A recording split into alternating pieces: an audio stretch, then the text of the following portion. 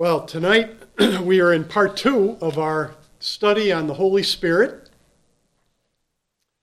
And as noted this morning, there's been an imbalance, perhaps, in some churches. And so we're here to restore that balance by means of the Word of God and by the grace of God.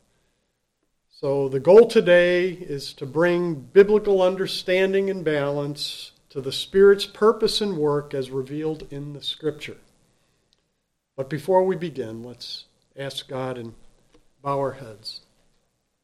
Heavenly Father, we do thank you for the privilege of handling your word. We thank you for the privilege of hearing your word. And yet, Lord, we fear that we would be up here merely expounding the words of men and leaving it at that. We pray that you would spare us from such a dreaded thought and pray that you might instead empower your servant, and to empower those who are hearing, that this might be indeed a life-changing time in hearing your word. We pray that you would descend upon us by your Holy Spirit. Pray that you would grant to us great measures of your Spirit. Pray that we might be able to understand and keep attention, and that you might build us up in the faith. We pray for your help in Jesus' name. Amen. Well, in our last message this morning, we saw that the Holy Spirit is God and that he's one with the Father and the Son, and we're going to buttress that assertion again tonight, Lord willing.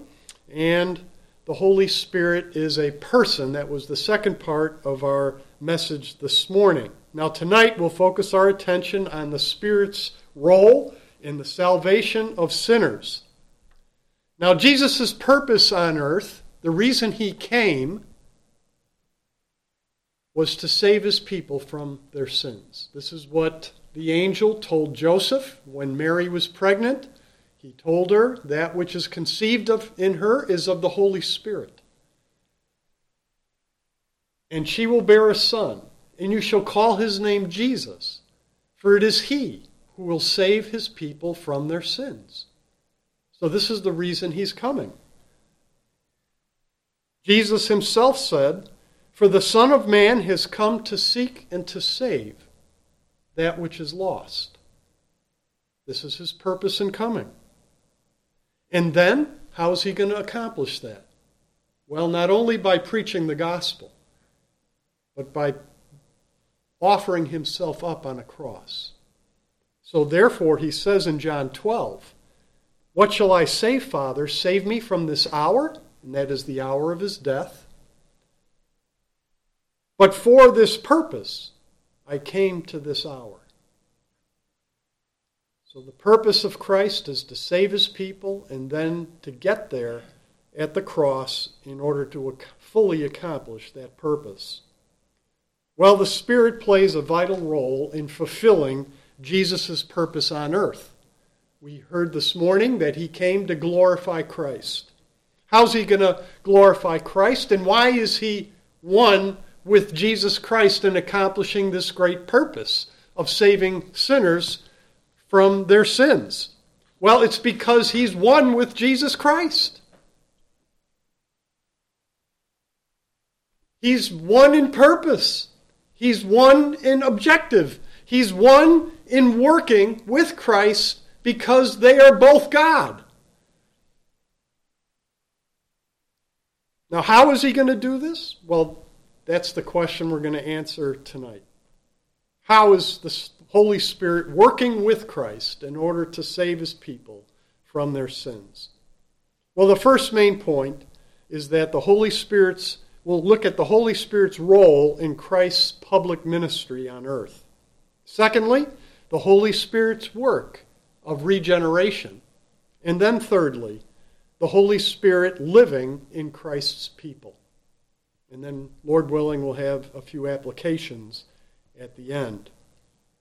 So let's look first at the Holy Spirit's role in Jesus Christ's public ministry on earth. As I've already mentioned, he was there, the Holy Spirit, at Jesus' birth. In fact, it was the Holy Spirit that impregnated Mary.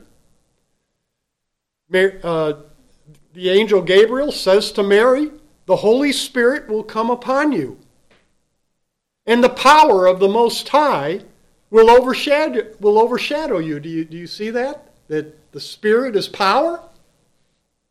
So he's using that Hebrew parallelism. The Holy Spirit will come upon you. The power of the Most High will overshadow you. For that reason, the Holy Child shall be called the Son of God.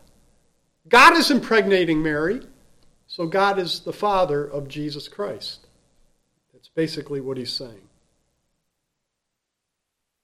So the Holy Spirit is there at Jesus' birth, playing a vital role in his appearance on earth as a man. So now let's look at Jesus' baptism in Luke chapter 3. So Luke chapter 3.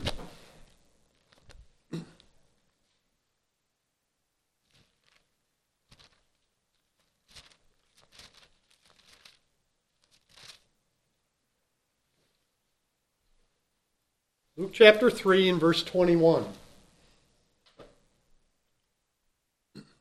Now it came about when all the people were baptized that Jesus also was baptized. And while he was praying, heaven was opened, and the Holy Spirit descended upon him in bodily form like a dove. And a voice came out of heaven, "Thou art my beloved Son, in thee I am well pleased."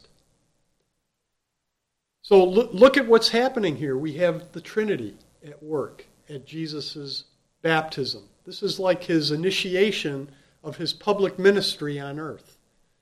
So it says that Jesus is there being baptized, right, by John the Baptist, and the Holy Spirit descends upon him like a dove.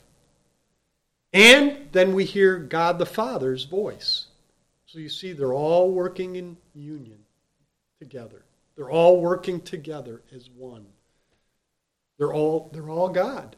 Three persons of the Trinity working together, doing the miraculous, as we'll see in a little bit. So this is the Holy Spirit at Jesus' baptism. Now turn to Luke chapter 4. And we see that the Holy Spirit leads Jesus into the wilderness. So the first thing he does, and Jesus, in verse 1 of chapter 4, and Jesus full of the Holy Spirit.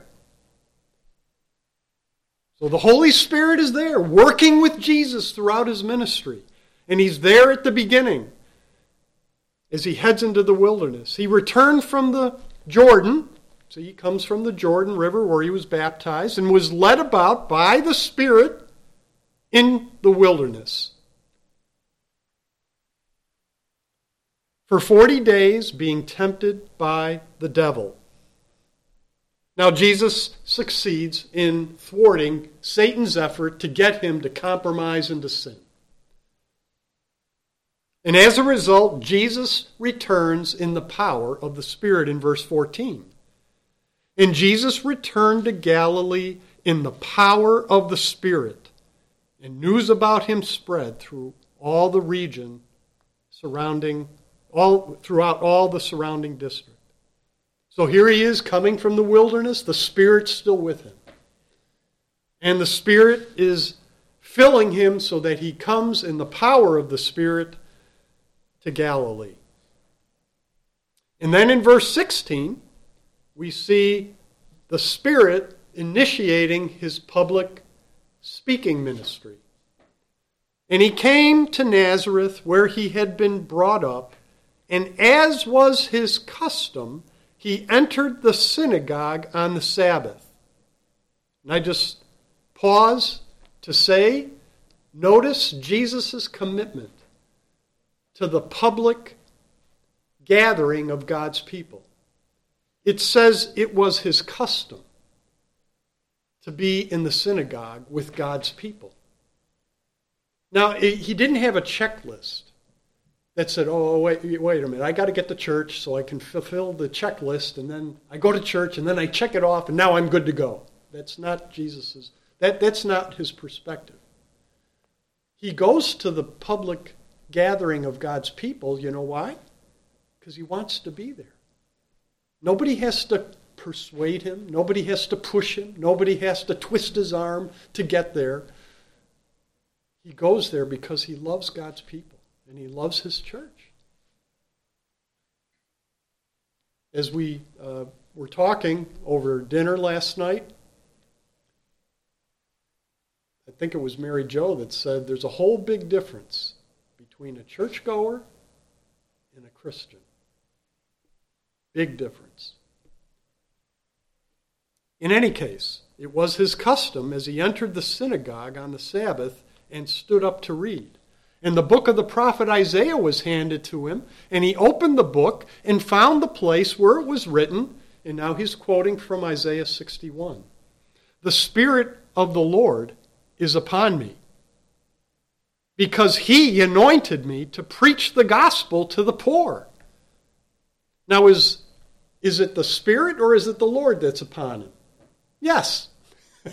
It's both. Yes, it's the Spirit of the Lord that's upon him. The Spirit's upon him and the Lord's upon him. They're one in purpose. And what's the Spirit on him to do? To preach the word. To preach the gospel.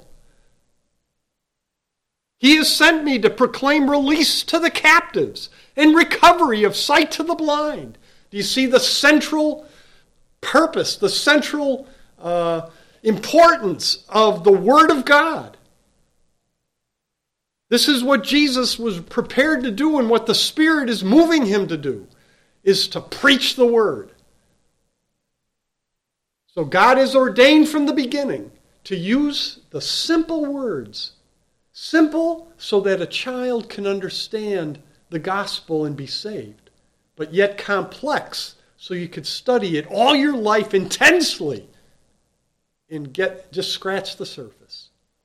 It's the nature of God's word. But the Lord is using his word and has ordained to use his word to save sinners and to grow his people. And Jesus understood that, and that's why he's proclaiming to them Isaiah 61 and telling them, the Spirit is upon me to preach the word. He has sent me to proclaim release to the captives and recovery of sight to the blind, to set free those who are downtrodden, to proclaim the favorable year of the Lord.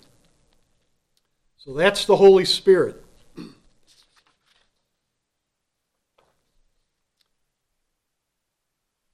So, that's not all. Not only does the Spirit go with Christ as he's preaching the word throughout his ministry, but the Spirit is also there when he gets to his chief goal, to fulfill him saving sinners from their sins by getting to the cross. So I'll have you turn to Hebrews chapter 9.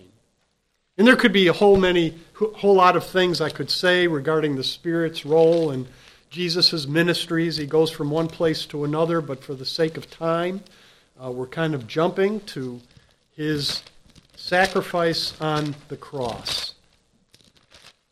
It's just one verse, and I referred to it this morning, but let's look at it a little more closely.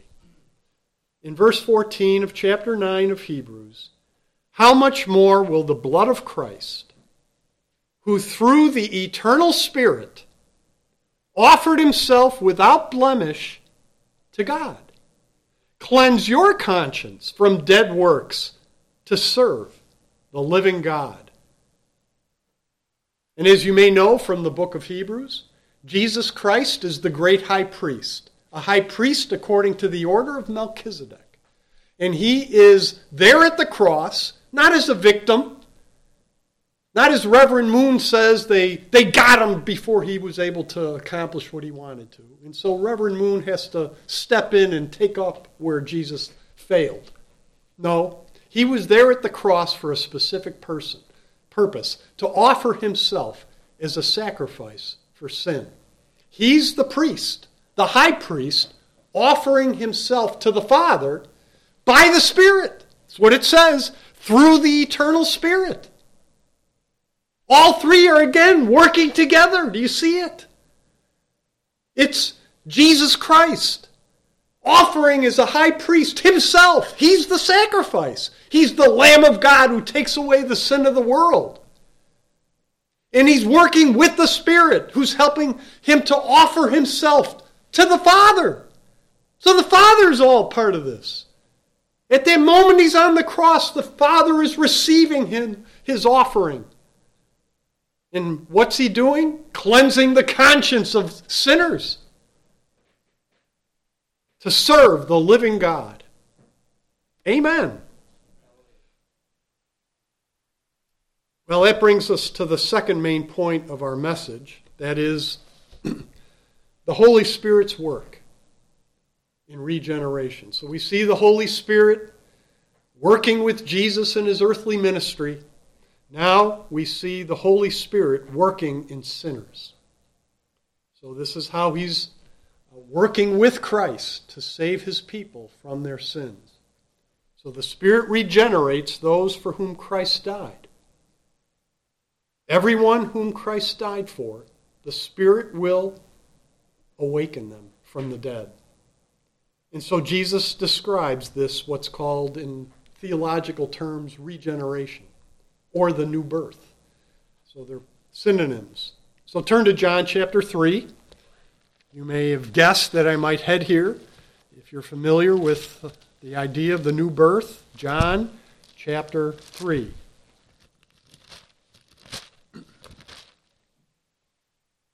I'm not going to read the entire passage, but I'll cite a few verses here.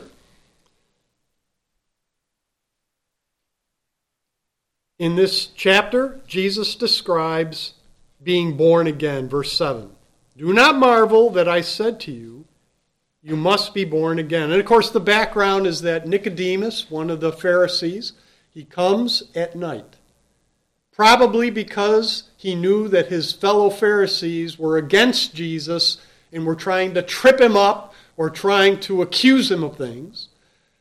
And so he's convicted, apparently, to some degree, so that he sneaks along at night so that nobody sees him, and then he starts asking Jesus a bunch of questions.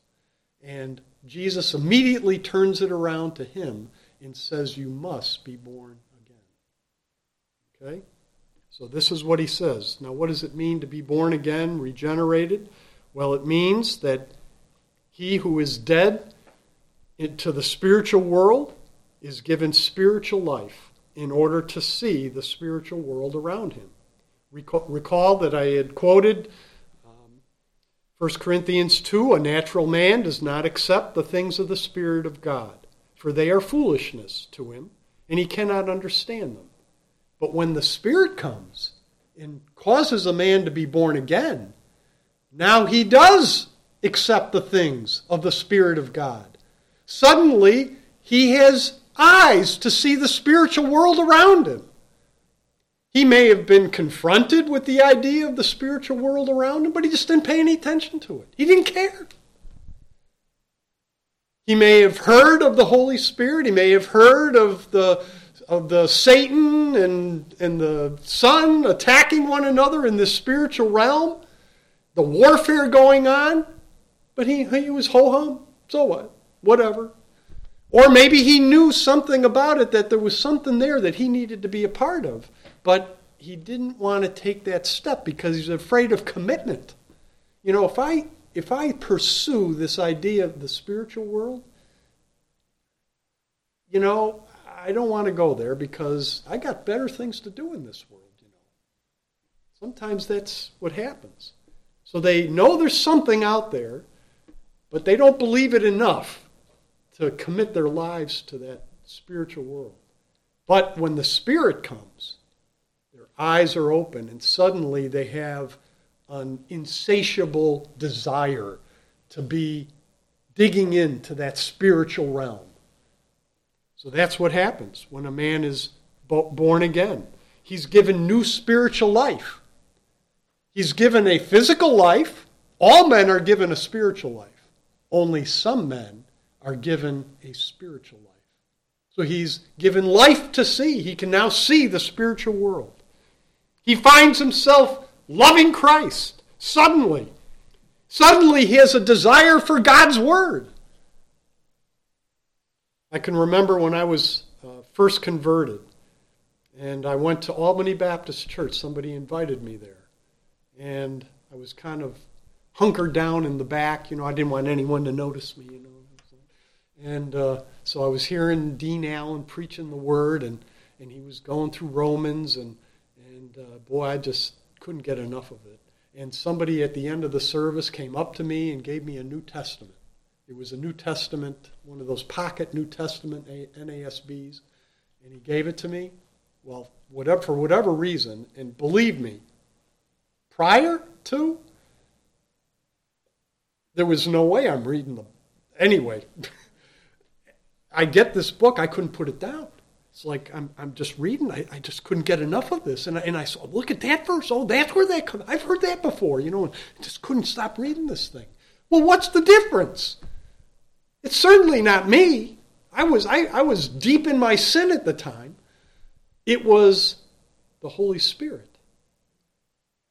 He makes the difference. He gets the glory. God gets the glory. It's God's Spirit. He loves his people. Suddenly, the man who's born again. He loves the worship. All of a sudden, he wants to go to church. You don't have to bribe him. You don't have to command him, that we got to get to church. No, you don't have to do that for somebody who's born again. Now, granted, we have remaining sin. And I know what it's like to get up and you're not feeling that great, you're good enough to go to church, but, it's like, I'd really like to just lay here for a while. And I understand that, and that happens to even Christians. But that aside, there is a general desire to want to be with God's people if you're a true Christian. Well, a new sinner is made a new person in Christ. An old sinner is made a new person in Christ. The old things passed away. Behold, new things have come. So how the Bible describes it. Old ungodly friends, entertainments, and practices are out. New loves, a new desire to please God and serve him are in. This is what happens to a man who's born again.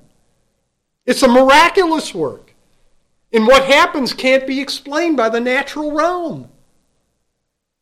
It's supernatural. Listen to Mr. Spurgeon.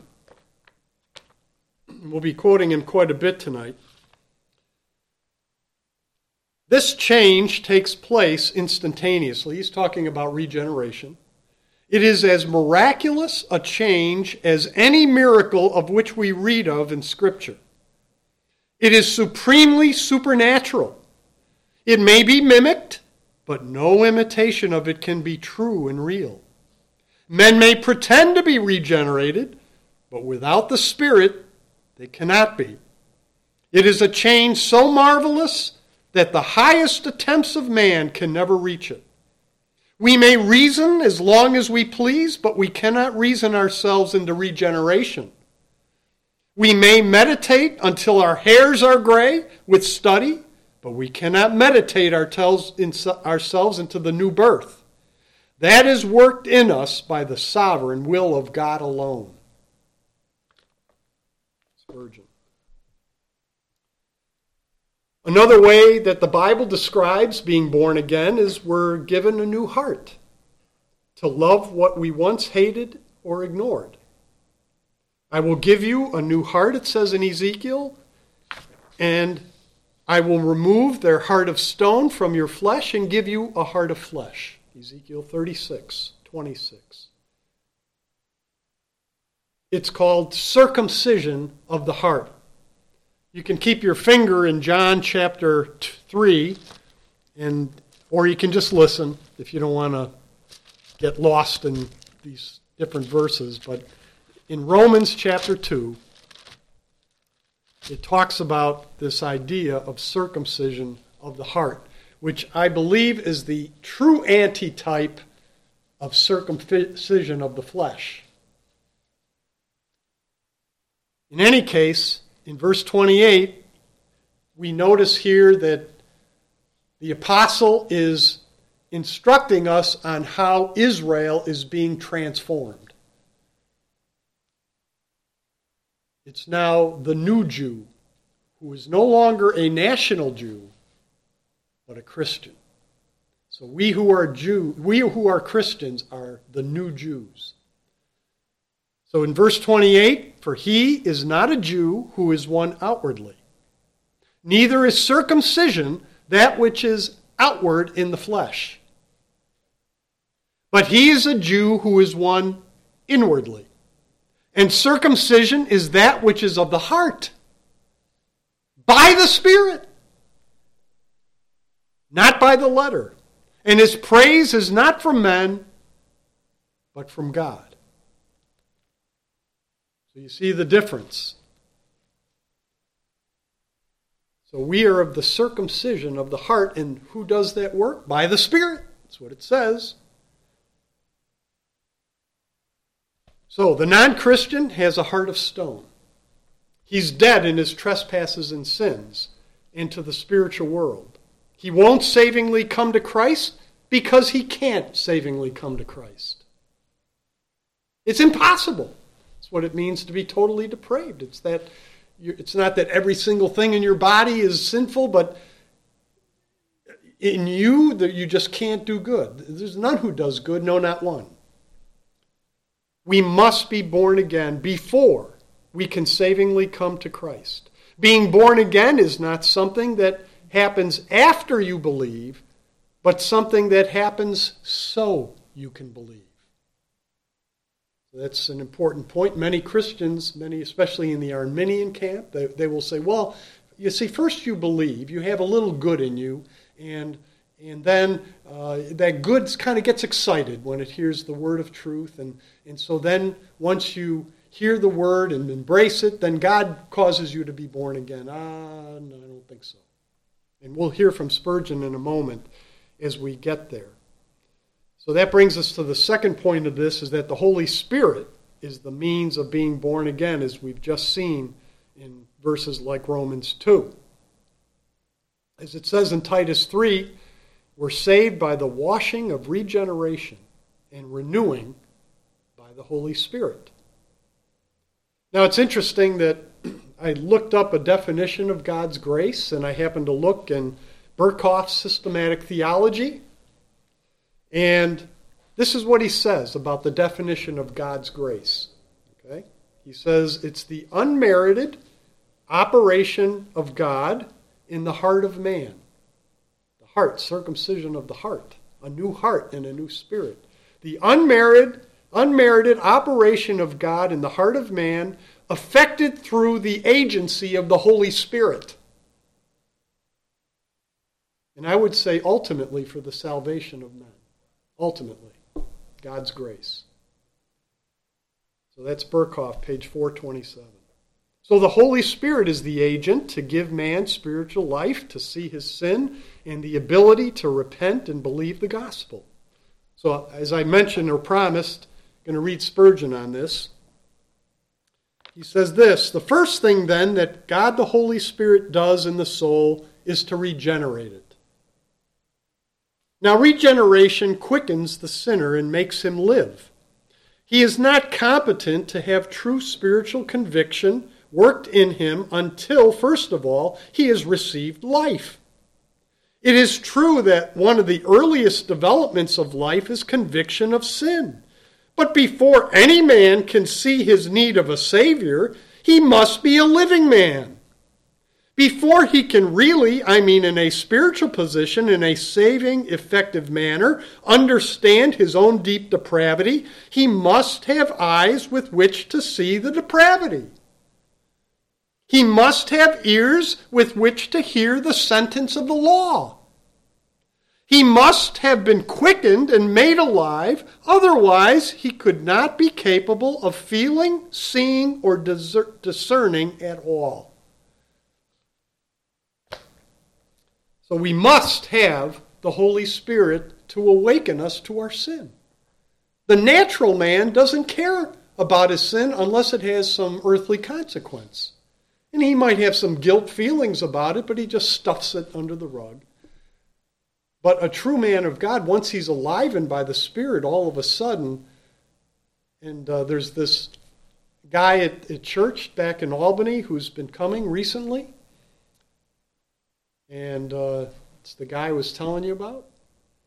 And he's been coming now for months and been faithful every Sunday, except for when he was sick.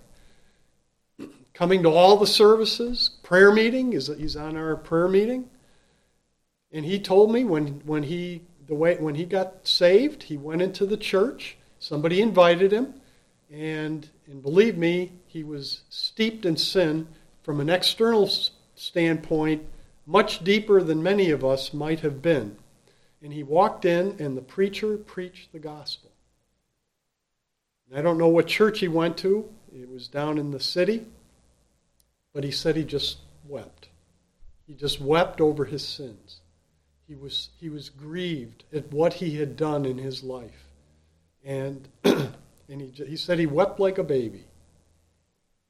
Now, is that necessary for everybody to have said, I wept like a baby when they were born again? No. We can be grieved intensely on the inside and not necessarily cry. So we can't have these external signs that, oh, yeah, I know he was saved because he cried. No, not necessarily. I mean, there's a lot of emotional things that can get us to cry, right? It could be the playing Just As I Am for the 8th time, and then, right? But that doesn't mean we're saved or that the Spirit is causing us to be born again. But it can be an indication, because it has been the testimony of many people that tears welled up in their eyes, or the grief of their sin is so great that they just can't bear it. And so they just break down. Well, in any case, the Holy Spirit comes upon men and awakens them to their sin and then makes them alive. It kind of reminds me of the bones in Ezekiel. Do you remember that passage in Ezekiel? It's Ezekiel 37, where there's this valley, and it says there were many bones laying there in the valley, and they were dry bones. And as Ezekiel is standing there, God tells him, speak to those bones. And what happens? He speaks to those bones, and suddenly there is sinew in their bones, connecting the bones. And next thing you know, there's flesh on those bones. And next thing you know, these guys come to life. And so he speaks the word and raises the dead. Just like that. Some people ask, well, how is God going to get me to heaven in a new body and everything when, I got cremated and I'm thrown in the ocean or something? Huh. Well, if God can send his Spirit onto Ezekiel to speak to bones, and my guess is those bones, if it's in warfare, they may have been scattered all over the valley. The same guy, you got one bone over there, one bone over there. Next thing you know, they're together, and they've got sinews, and they got flesh, and next thing you know, they're walking around. God, it's God. That's for God. This is, if he spoke the world into existence, do you think he can't get our dust and make them into man? That's how he made man in the first place anyway. In any case, that's the way it describes being born again, just like Ezekiel's bones, only in a spiritual realm. So he speaks to us, and next thing you know, we're alive. We have new spiritual life. Dead before, alive now. Well, so we have Jesus describing the new birth, and the Holy Spirit is the means of the new birth. Thirdly, being born again is necessary for salvation. John chapter 3, verse 3. Jesus answered and said to him, "Truly, truly, I say to you, unless one is born again, he cannot see the kingdom of God." You must be born again. It's like George Whitefield. They kept asking him, Mr. Whitfield, why do you keep saying you must be born again? And he turned and said, yes, sir, because you must be born again. So that's what is spoken here of. In verse 5, truly, truly, I say to you, unless one is born of water and the Spirit, he cannot enter the kingdom of God. Verse 7, do not marvel that I said to you, you must be born again. Well, that brings us to our third main point of the message tonight, the Holy Spirit living in Christ's people. So we saw the Holy Spirit working with Jesus in his public ministry on earth.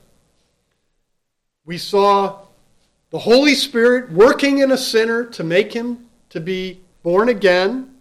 Now we see the Holy Spirit given to sinners to live in them for the rest of their days, even through eternity.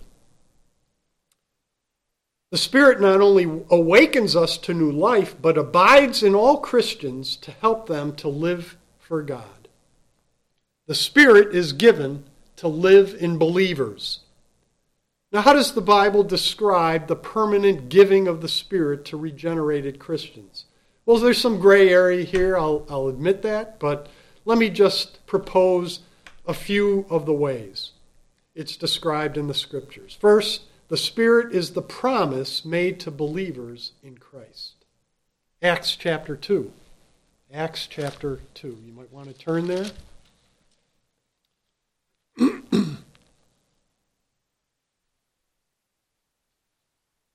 In verse 33, you recall, again, as we mentioned this morning, Peter is preaching at Pentecost. And he's convicting especially the Jews there, of their sin in putting to death Jesus Christ. And in verse 33, he says, therefore, describing Jesus, having been exalted to the right hand of God, and having received from the Father the promise of the Holy Spirit, he has poured forth this which you both see and hear. So what does he call the promise? Well, the Holy Spirit. It's the promise of the Holy Spirit, right? Then in verse 37, we see Peter, in verse 36 rather, we see Peter telling them that they put to death both Lord and Christ, this Jesus whom you crucified, and they're convicted of their sin, and they cry out, what shall we do?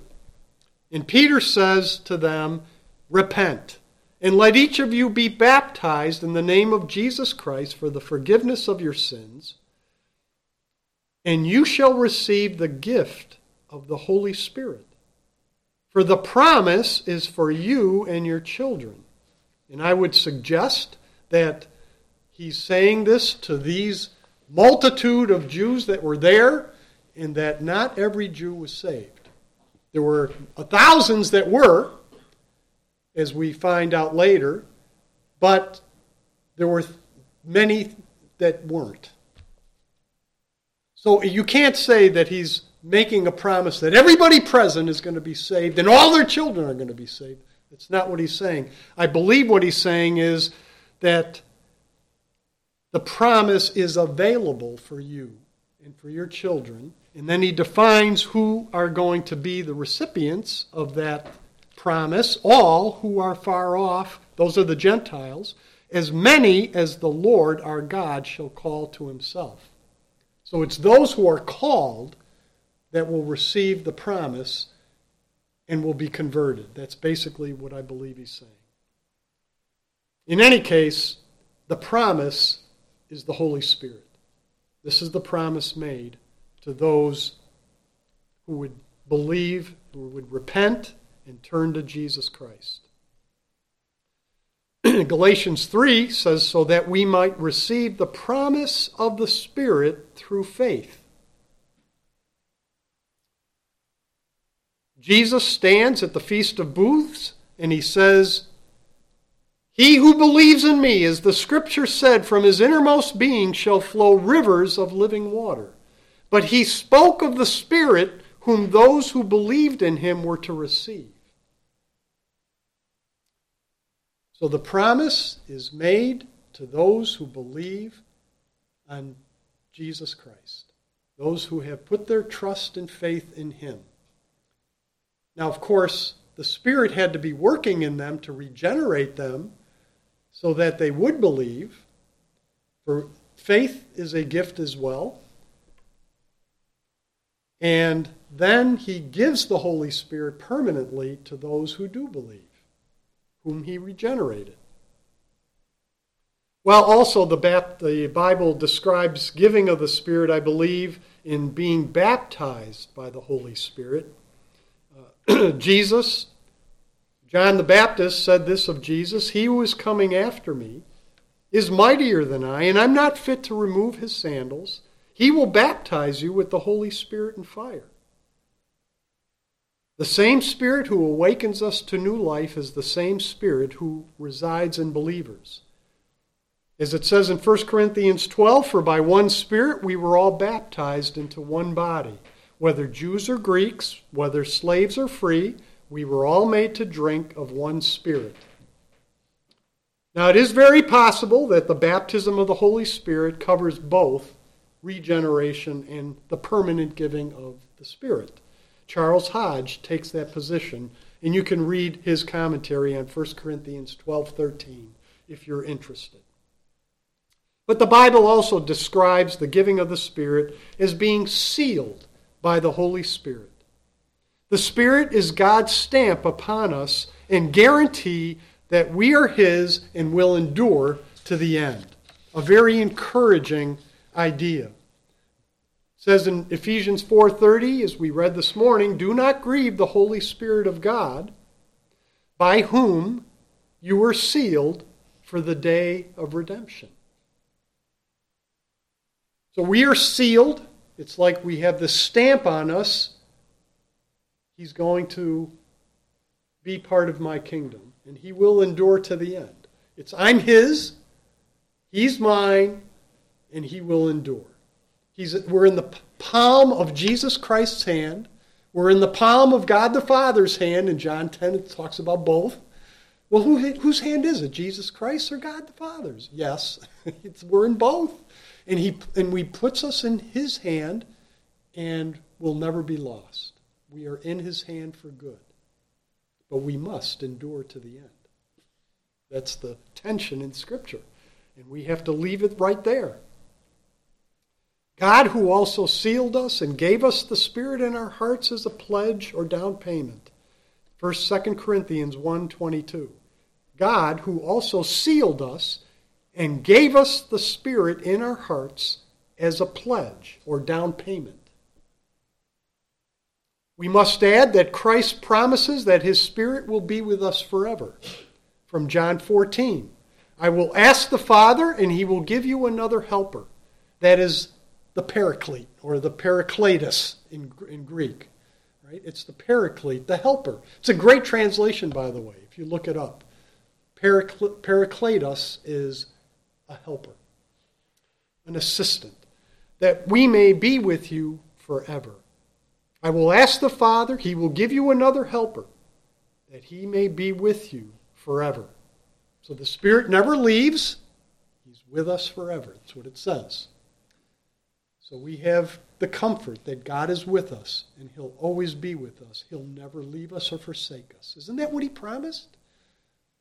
Yeah, but what if I sin and I blow it again? Well, God is still with us if we're true Christians. We need to run to the cross and find forgiveness. That's the answer. We can't get so discouraged. And I know what it's like, because I'm there too. That when we fail and we stumble and we fall back in that sin we thought that we were done with years ago maybe, that we just run to the cross and find cleansing. That's the hope of the Christian. If that isn't my hope, I'm done. If I don't have forgiveness and washing for whatever it is, whether it's losing your temper, whether it's saying stuff that you regret, whether it's not loving your wife or your husband, whatever it is, if we don't have cleansing, we're sunk. But we do have cleansing. And the God is with us. He doesn't leave us. He may withdraw for a season in terms of his felt presence, as sometimes chastening, because whom he loves, he chastens. But he never leaves us or forsakes us. And he'll do that, being with us, in order to chasten us. Well, secondly, all Christians are given the Spirit to live in them.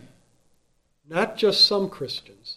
Not just the super spiritual Christians, which is the teaching of some in certain circles. It's not that certain people have the Spirit and other Christians do not. It's that all Christians. Turn to Romans chapter 8. We're going to park here for a bit. Romans chapter 8.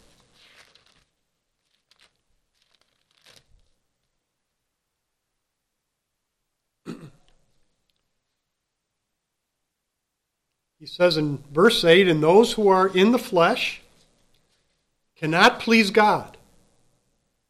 However, you are not in the flesh, but in the Spirit, if indeed the Spirit of God dwells in you.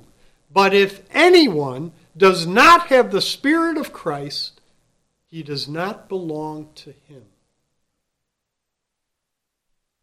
So what the Bible plainly teaches is that if we don't have the Spirit, it's not just that we'll be less spiritual than some of our brethren. It's that we don't have the Lord. Every Christian who has the Spirit has the Lord. And everyone who does not have the Spirit does not have the Lord. Couldn't be any plainer. Listen to Spurgeon. He says this, "And truly every Christian is a God-bearer because he has the Spirit. The Spirit of God is with him. Know you not that you are the temple of God and that the Spirit of God dwells in you?" That's 1 Corinthians 3:16. Isn't that what we are, the temple of the Holy Spirit?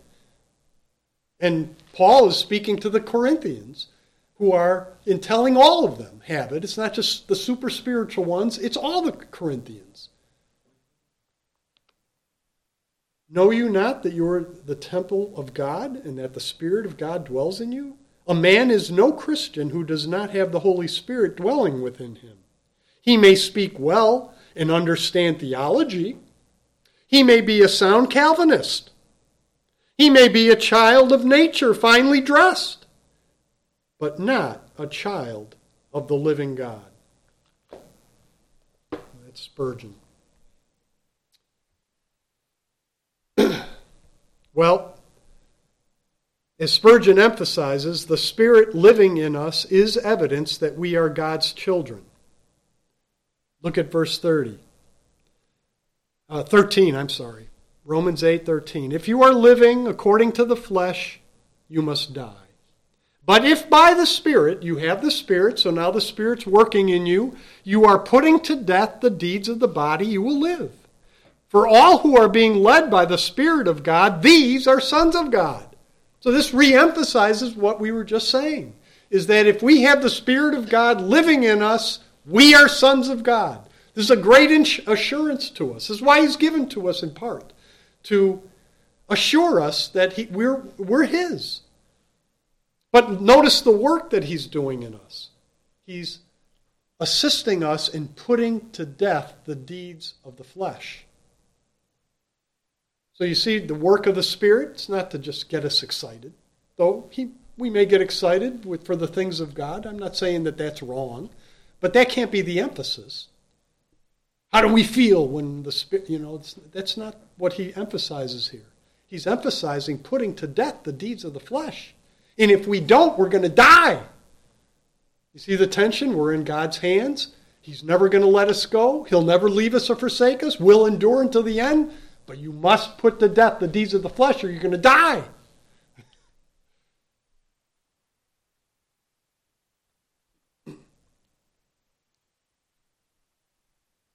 But then it says here in verse 14, those who are being led by the Spirit. Now notice what we're led to. We're led to putting to death the deeds of the flesh. Right? So we have to beware of that phrase, being led by the Spirit, because this is very popular in certain circles. And even among, I would say, all evangelicals. Not saying every single one without exception. I'm just saying all kinds of evangelicals fall into this thing. The Spirit led me. And boy, it's hard to argue that. Well, I woke up and I was groggy and, I didn't feel the greatest. I could have gone to church, but the Spirit just led me to stay home and just worship God in my own bedroom. Now, how are you going to argue with that? The Spirit led him. I mean, if the Spirit led him, sure, it must be true. Yeah, the Spirit just led me to marry so-and-so. Well, I guess, how can you argue that? They're not a Christian, and they don't have a job, but the Spirit led him. So how can you argue that, right? But beware, because that's not sound biblical reasoning. And it's just not sound. I wouldn't recommend, and beware of that kind of thing. Well, he helps us with our insurance, and all of God's children must have the Spirit. That brings us to the third point here. The Spirit is given to live in us, in God's people. All Christians must have the Spirit. And then thirdly, the Holy Spirit's work as he lives in Christ's people. What does he do when he's within us? Well, we've already seen. He helps us to put to death the deeds of the flesh. But if we step back, we can see that everything we are spiritually and every righteous thing we do as Christians is a result of the Holy Spirit's work in us. We work and do, that's true. We put to death the deeds of the flesh, but it's only because the Spirit is working in us. He gives the desire and the ability to do these things. We're in bad shape if we're trying to do this on our own without crying to God for help, without resting upon His Spirit to do that work with us. And that's the work of sanctification. It's God working with the sinner to accomplish sanctification or holiness, right? So He gives us the desire and ability, everything we need to live a life devoted to the Lord is available to us by His Holy Spirit. The Spirit works in us Christian graces. The fruit of the Spirit is love, joy, peace, patience, kindness, gentleness, faithfulness, self-control. These are all from the Spirit, right? So if we want to increase in our love for our husband or our wife, if we want to increase in our love for the brethren, we go to God and we pray, because it must be by the Spirit. But then we need to love them. That's Bible. You say that's not logical, but that's the Bible. The Spirit provides the spiritual gifts. Turn to 1 Corinthians chapter 12. We already quoted from this chapter about being baptized into one body, and that body is the local church, the universal church, but the universal church is always expressed in the local church. So 1 Corinthians 12 is admonitions, encouragements, and direction to the local church at Corinth. So we can't make that excuse. Well, I'm a member of the universal church, so, I'm just going to worship on Sunday in a mountain. And no, Paul has got a design here. He established the church in Corinth, and he's giving instruction to that very church. In verse 4, it says, "Now there are a variety of gifts, but the same Spirit."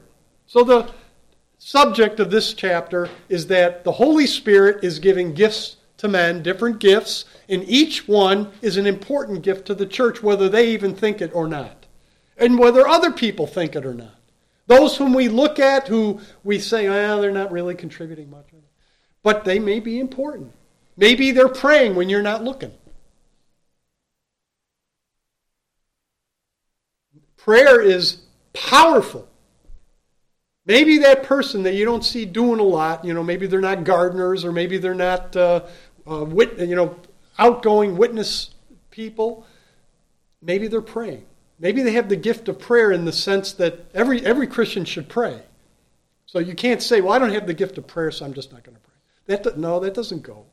It's that we might not have the gift of prayer, like Luther praying for hours before we would start his day, but we need to pray. But there are people that have a special ability to pray, for lengthy times. And anyway, maybe that's what's happening with this. So you never know the gift that God is using in individual Christians.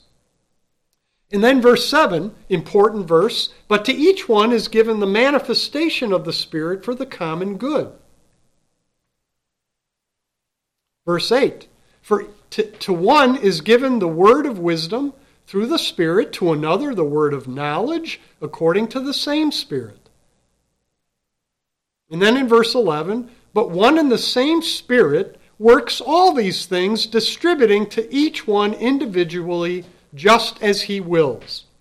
So the Spirit is the author of these gifts. God's Spirit, Christ's Spirit, is in us, giving us these gifts so that, why? So that we can brag we got it? No. So that we can just feel good because we've got the Spirit? No. So that we can go off in a room and tell people how spiritual we are? No. For the common good of the church. That's what it says.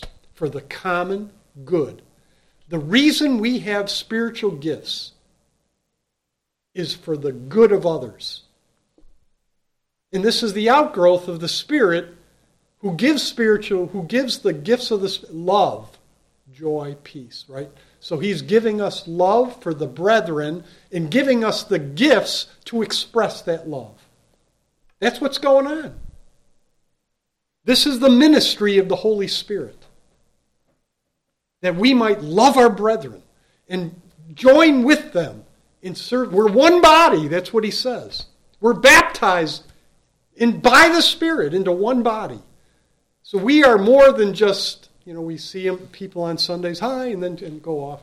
No, we are one with them. And we are all one in Christ.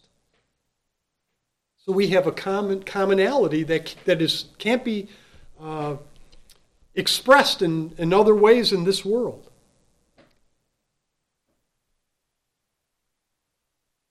So that's why, with respect to those in Corinth who apparently had supposedly the gifts of tongues, that's why if there's no interpreter, those claiming to speak in tongues are to keep silent in the churches. 1 Corinthians 14:28. Why? Because it's not about them.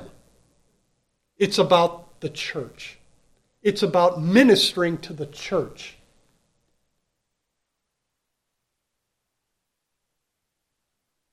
Well, the Spirit gives us the help and ability to grow spiritually, guiding us into the truth. But when He, the Spirit of truth, comes, He will guide us into all the truth. We learned this morning He's truth. And He will guide us into all the truth. Now, I think that has special application to the apostles, in my opinion. Maybe Pastor John can dig a little more deeper as he goes through John chapter 16 and comment on that if he hasn't already. But I think he's speaking to his apostles, and he's going to give them the gifts necessary to write Scripture. And so he's going to guide them into all the truth so they're able to do that. But that's true of all. He's the Spirit of truth, and He's in us.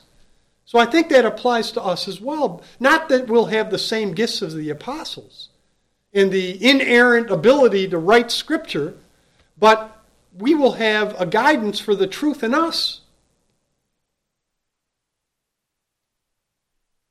So as we learn the Word of God, as we embrace the Scriptures, we will be men and women of truth.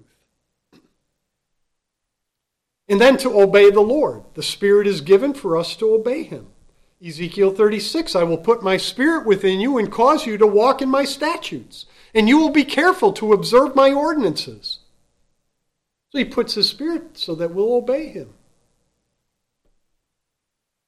Any success or growth in the Christian life, the credit goes to God through his Spirit. The Spirit gives us the help and resources to pray, for we do not know how to pray as we ought. But the Spirit intercedes for us with groanings too deep for words.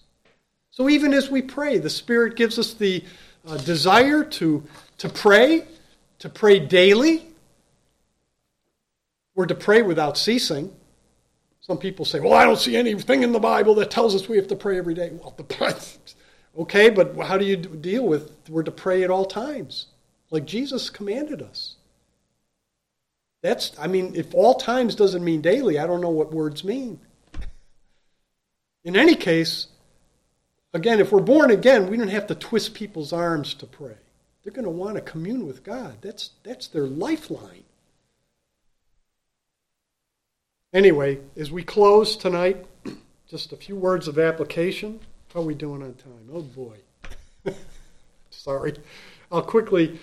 The wonders of our conversion. It's not just a slight improvement of character or a slight modification to our lives and schedule. It's a radical, miraculous, supernatural working of the Holy Spirit. He turned our lives upside down, altering the way we think and conduct our lives, changing our priorities and worldview. Secondly, how desperately we need to rely on the Holy Spirit, to grow in the fruits of the Spirit, to overcome sin in our lives, to endure to the end. Thirdly, the Holy Spirit helps us with our evangelism.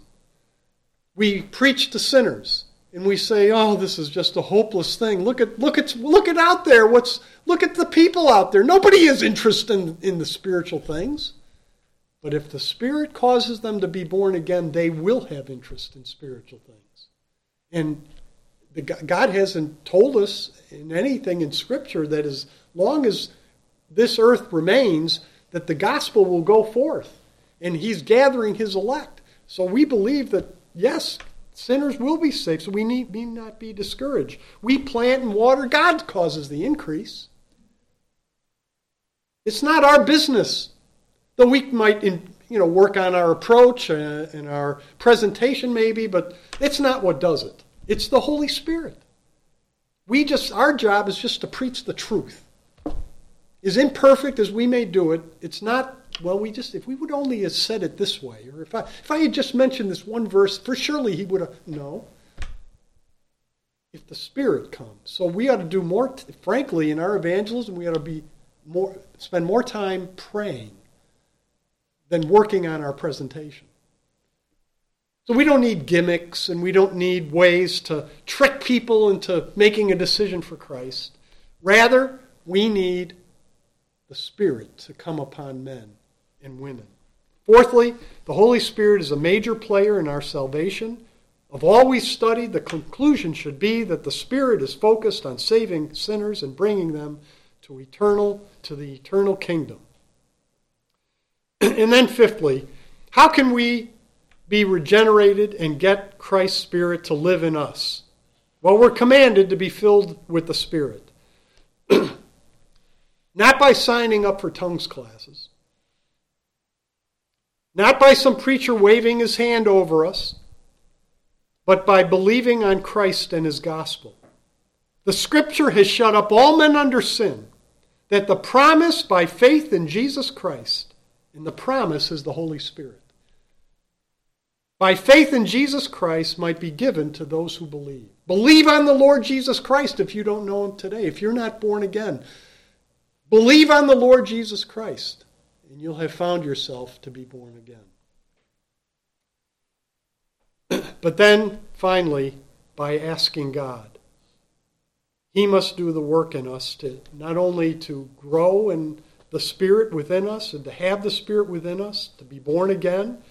It says, Jesus says this, if you being evil know how to give good gifts to your children, how much more will your heavenly Father give the Holy Spirit to those who ask him? Let's pray. Heavenly Father, we do thank you for your word. We praise you for the Holy Spirit's work in us. We pray that everyone in this room, young, old, would every single one would have the Holy Spirit and would live for Christ, glorify Christ as the Spirit does, and live for Christ in his church, and grow in holiness, grow in a love for the brethren, grow in all aspects unto Christ. We pray it all in his name. Amen.